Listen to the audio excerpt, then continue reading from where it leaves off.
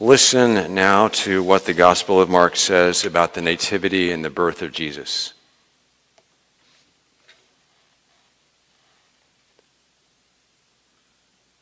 That's right. Nothing. Zero. The Gospel of Mark, which nearly every scholar believes was the first of the four canonical Gospels to be written, says nothing about the nativity of Jesus. Nothing about angels or dreams or Zechariah or Elizabeth or Joseph or Mary or shepherds or magi or King Herod. Nothing. Of course, that doesn't mean that the author Mark didn't know about these things. He likely did know about these things. He likely simply chose not to include any of them in his gospel. Maybe he thought the other things that he included in his gospel were more important. Maybe he didn't have room or time or resources to include anything about Jesus' ancestry or birth, and sort of got to fit it all in a scroll, and the scroll could only get so big. After all, Mark's gospel is the shortest of the four gospels. It's the most concise. It contains the least material, the least number of words. So let's turn to the Gospel of John and listen to what John wrote about the nativity and the birth of Jesus.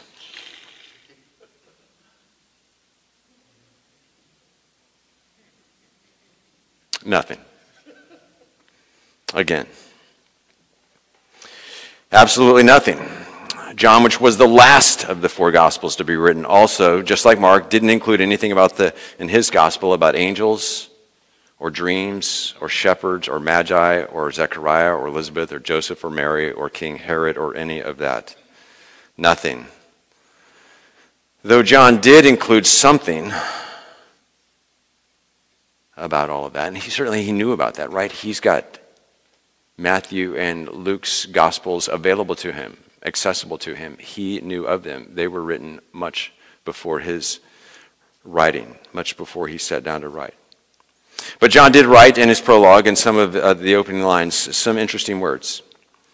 Listen closely. This is the word of God from John chapter 1, beginning at verse 14. The word, which is a way that John referred to Jesus that would have made unique sense to his Greek audience. The word, of the Logos, the word became flesh and made his dwelling among us. Became flesh. Incarnation. We have seen his glory, the glory of the one and only Son who came from the Father, full of grace and truth. Rewind to verse 9 of chapter 1. The true light that gives light to everyone was coming into the world. He was in the world, and though the world was made through him, the world didn't recognize him. He came to that which was his own. Again, he came, but his own didn't receive him. Yet to all who did receive him, to those who believed in his name, he gave the right to become children of God, children born not of natural descent, nor of human decision, or a husband's will, but born of God. Again, John hints at, acknowledges that he came into this world in a unique and different way. But that's about as close as John gets to the nativity story, right there.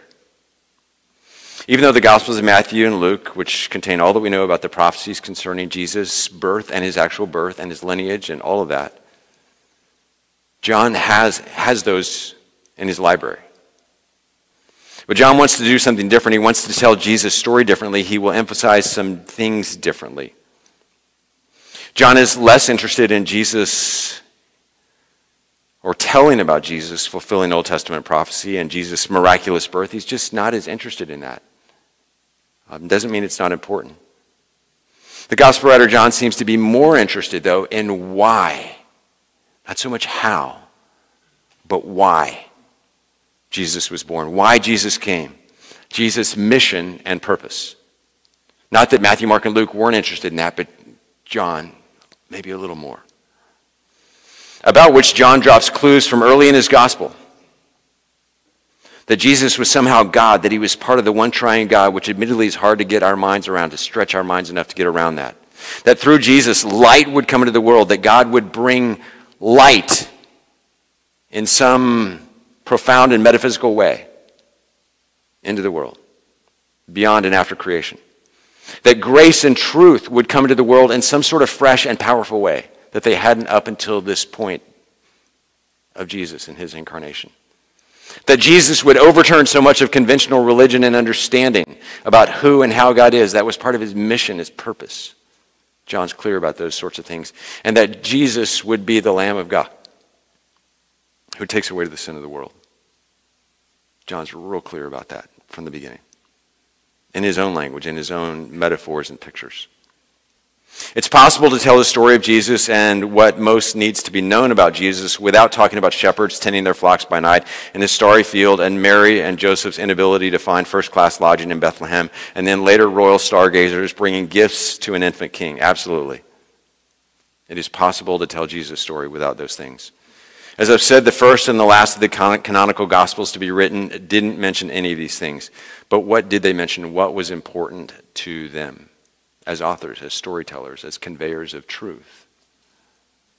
The Gospel writer Luke commits a full quarter of his account of Jesus, in other words, his Gospel, to the last week of Jesus' life. The pinnacle of which was Jesus' death on the cross for the sins of the world, Jesus' atoning death. The Gospel writers Matthew and Mark commit a third of their Gospels to that week in Jesus' life, at the end of which he was crucified in my place and yours. And the Gospel writer John commits nearly half of his Gospel, of his story, of his account of Jesus. Nearly half of his Gospel to just that climactic week.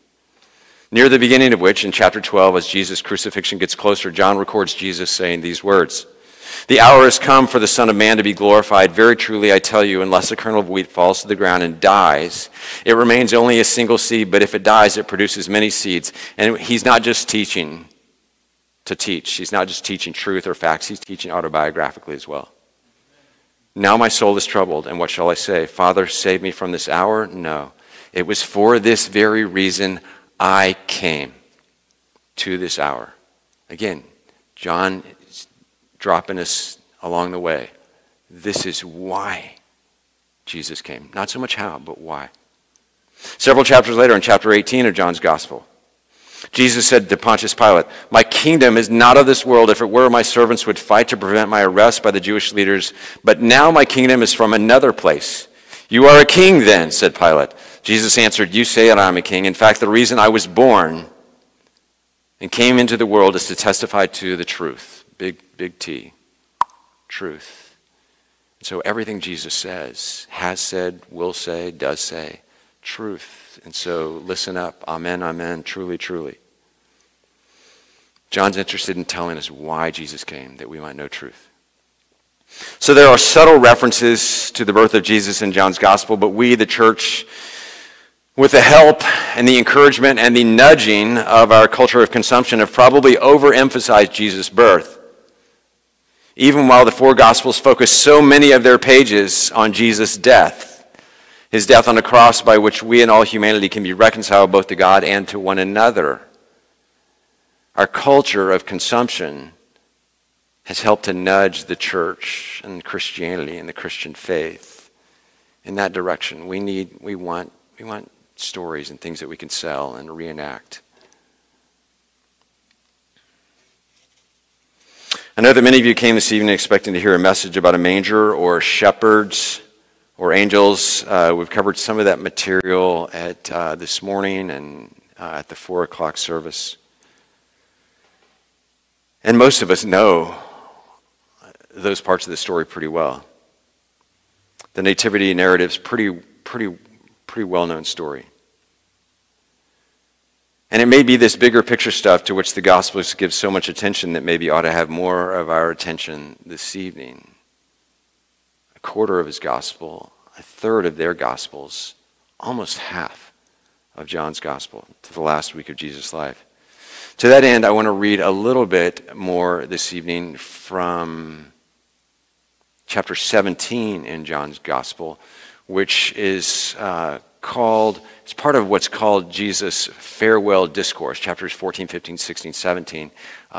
And chapter 17 in particular is called Jesus' high priestly prayer. I want to read a little bit of that, which is spoken, prayed by Jesus during that week, the evening before he was crucified. Among other things, he prayed, I will remain in the world no longer, but my followers are still in the world, and I'm coming to you.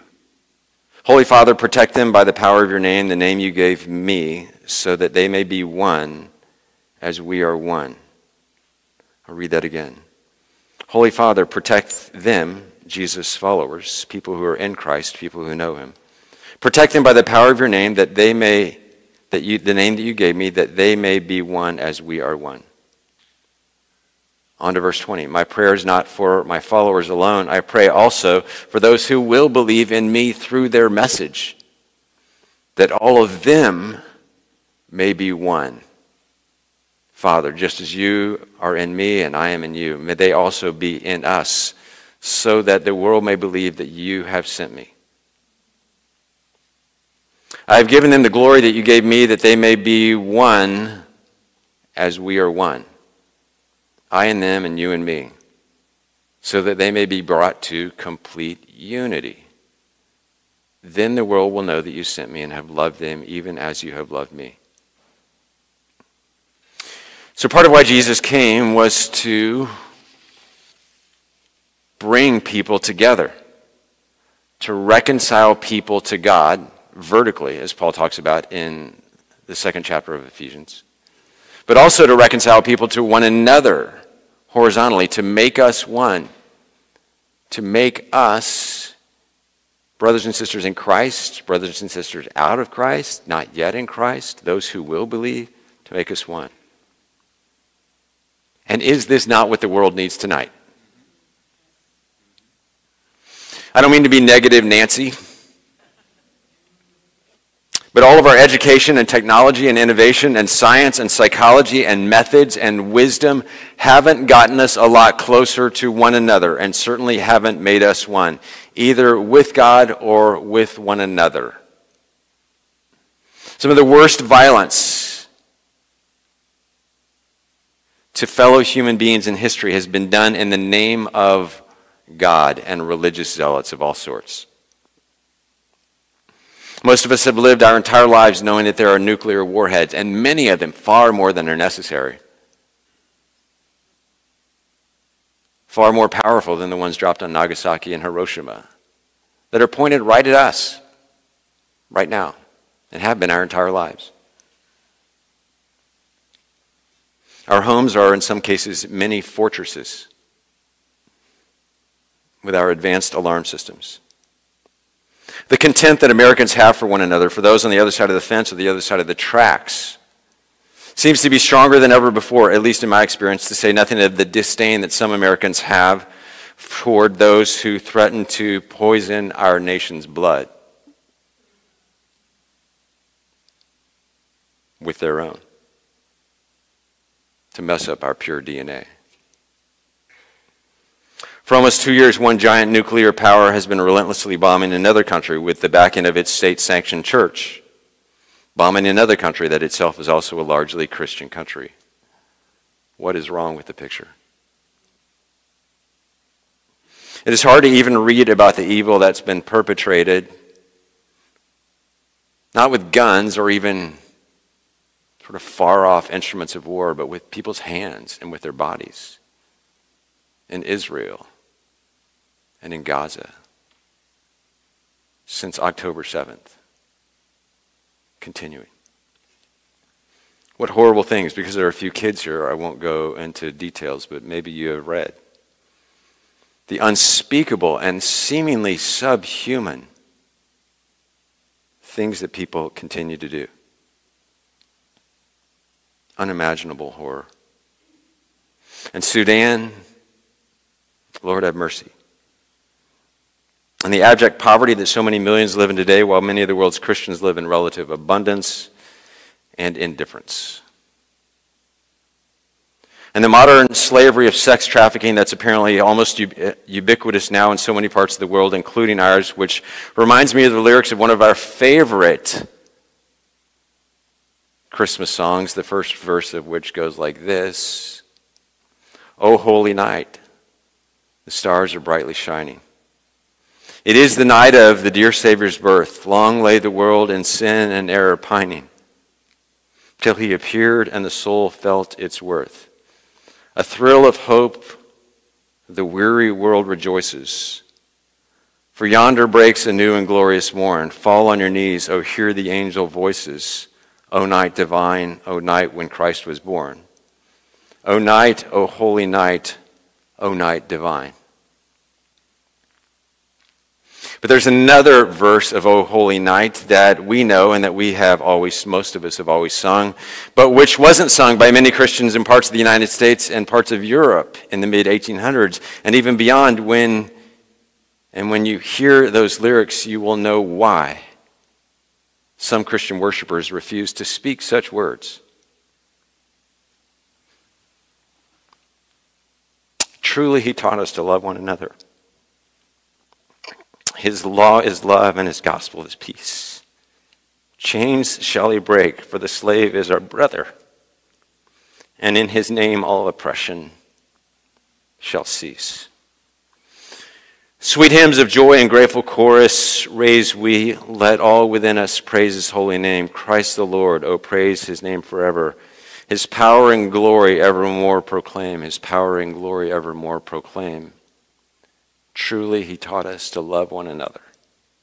His law is love and his gospel is peace. Chains shall he break, for the slave is our brother. And in his name all oppression shall cease. And you know why some Americans didn't want to sing that verse at times in our history. Many years ago when my family and I first came to First Pres, used to be, now Waypoint, we used to be First Pres.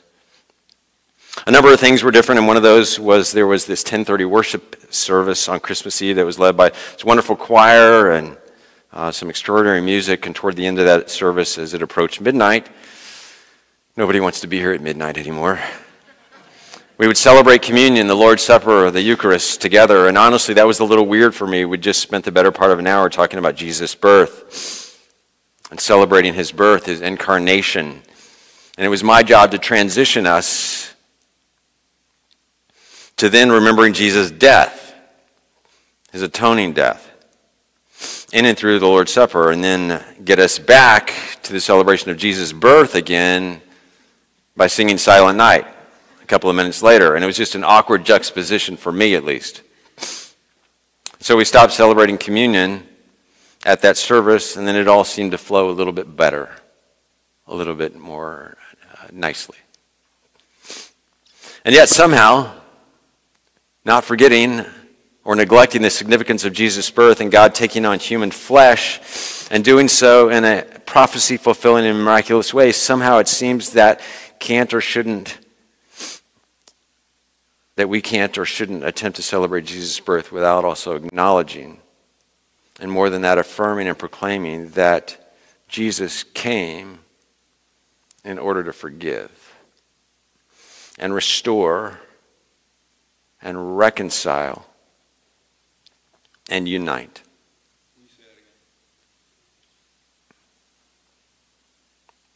Maybe. And yet somehow not forgetting or neglecting the significance of Jesus' birth and God taking on human flesh and doing so in prophecy-fulfilling and miraculous ways, somehow it seems that we can't or shouldn't attempt to celebrate Jesus' birth without also acknowledging, and more than that, affirming and proclaiming that Jesus came in order to forgive and restore and reconcile and unite in himself, in and through his blood. At some point in your lives, most of you have probably done at least one pilgrimage to Disneyland. Can I see some hands? And for those of you who've done so with small children, you certainly remember the ride called It's a Small World. And for some of you who live a tortured existence, that song is still repeating in your head right now. But where did that idea of a small world No divisions, no wars, no fighting among the races or the nations. Where did that idea come from? Well, once upon a time there was a man. And not Walt Disney. And this man taught us about this, and he prayed about this. He described to people God's hope for reality, and he prayed that that reality would come to fruition, that it would come into being. He didn't have any money. He didn't have any connections. He didn't have any power. He didn't have anything. No office. All he had was his life, which he lived before people, and his words, which he taught, with which he taught and prayed. And then all of a sudden in history, in this little blip in history, in the timeline of history, the world of which he spoke started happening. People started coming in. People who had a lot of money got down on their knees and washed the feet of slaves. It really happened. Nobody had ever done that before in history. Look it up. Jews and Gentiles who once hated each other, this is particularly relevant today, became like brothers and sisters. And they said strange things like, in Christ there is no longer Jew or Greek, slave or free, male or female. Thomas Cahill says that this was the first expression of egalitarianism in human history. It actually happened, and it happens still when, where, and as God's people seek God and seek his kingdom. And that is the church when the church is at its best. And it's not just that there was never a community like this before. There wasn't even the idea of a community like this anywhere in human history prior to Jesus. In the ancient world, there were governments and guilds, and there were philosophical schools, and there were various tribal religions, and there were households, and there were families, and different sorts of organizations and units. But there was never a community or a world like the one Jesus described, and for which he prayed in John 17, and for which he came. May our prayer be that may his kingdom and his kind of world and what he envisioned and what he talked about and what he prayed for, may that come about in our lives, in our world, in the church, outside the church, by his grace, in us, through us, for his glory, and for the world's joy. Let's pray.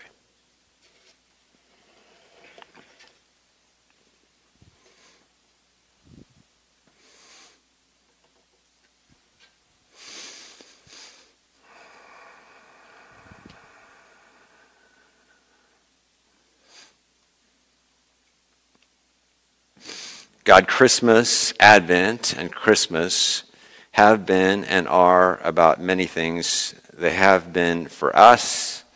They have been for the church, about many things and a variety of things.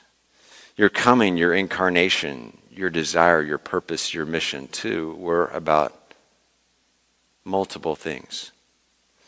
But help us this evening to at least hear and embrace one. That you, Father, Son, and Spirit are one, and that you desire that sort of unity among your people, and even on this big earth, which is actually kind of small, under your loving care. Make us one as you are one. Make your church one. Make us one with one another. Save us from hate and anger and division and name-calling and insults and revenge and bitterness and division. Help us to love our brother and sisters. Do away with the chains. Forgive our part in oppression. Bring about your gospel of peace. We pray in the name of Jesus together. Amen.